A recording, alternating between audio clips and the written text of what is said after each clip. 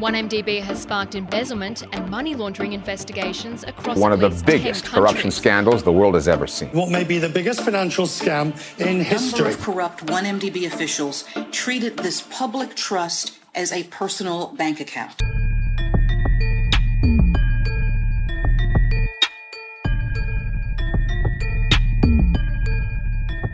Follow us as we bring you into the courtroom where the biggest financial scandal in Malaysian history is being heard.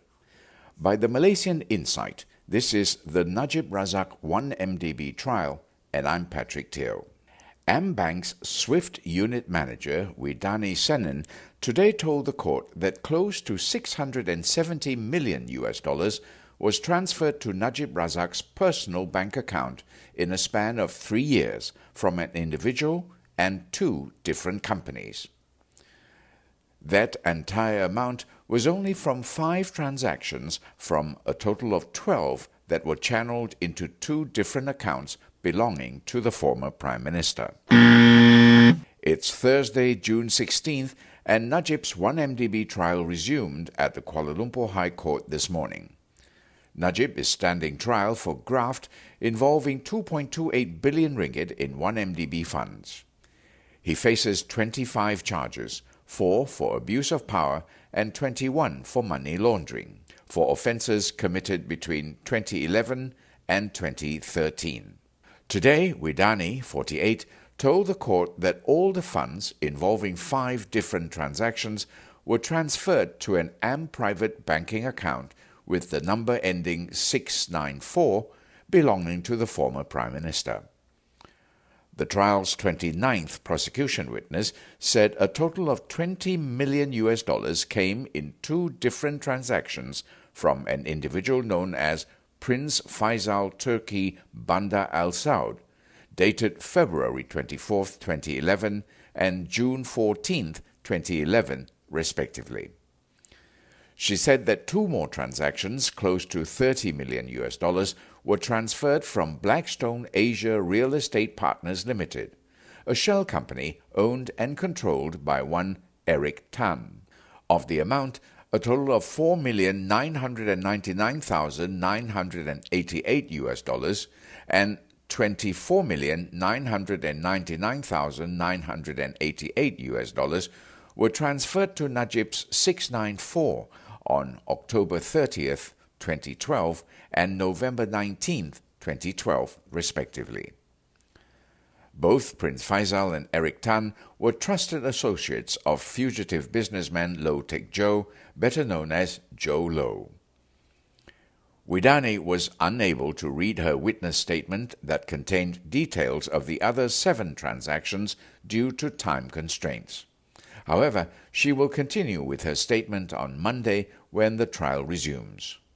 In this trial's opening statement, lead public prosecutor Gopal Sri Ram said that the former Prime Minister had employed an elaborate charade to divert hundreds of millions of dollars to his personal bank account. He said that Najib had used his position as chairman of the state-owned 1MDB Board of Advisors, Prime Minister and Minister of Finance to exert influence over the board of 1MDB to carry out certain abnormal transactions with undue haste. The former federal court judge said Najib took steps to evade justice and interfered with the course of the investigation into the case.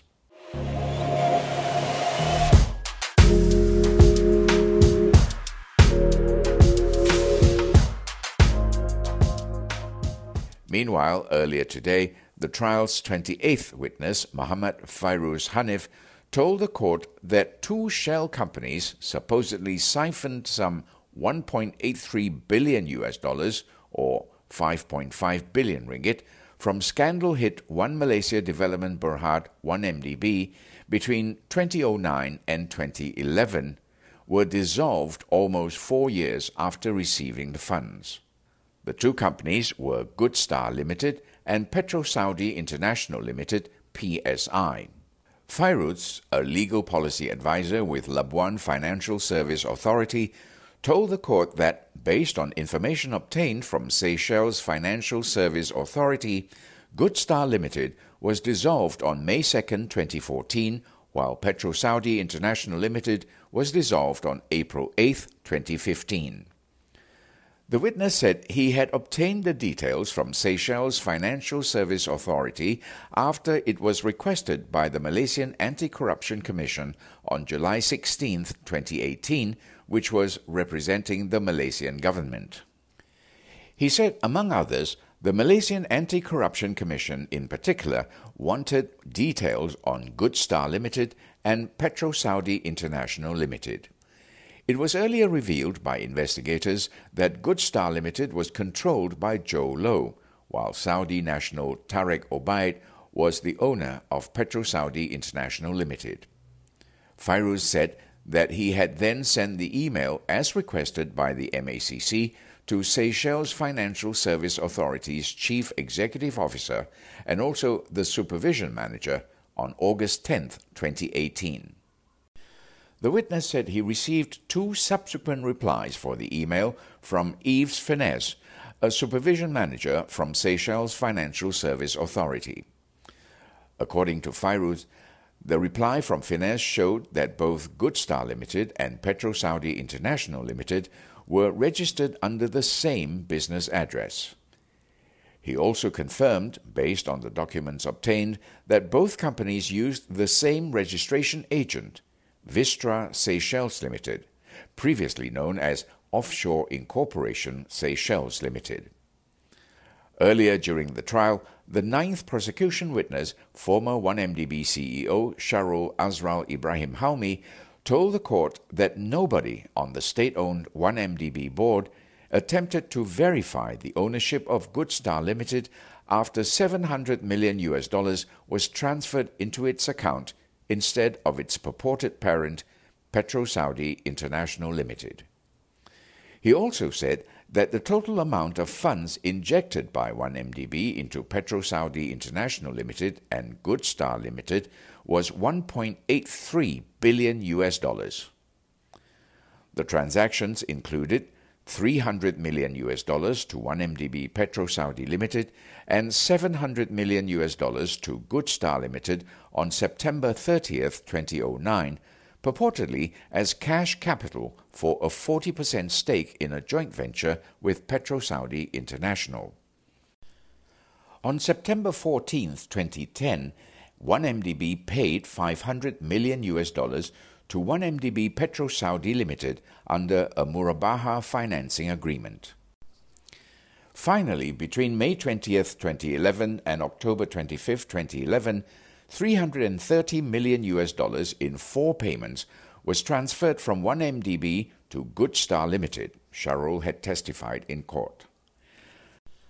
The trial's 15th prosecution witness, former 1MDB chairman Mohammad Baqi Saleh, also testified in court earlier, saying he had suspected that the 1MDB management had bypassed the board and listened to instructions from a higher level, namely former Prime Minister Najib Razak and Joe Low, which led to the immediate siphoning of $700 million to Good Star Limited.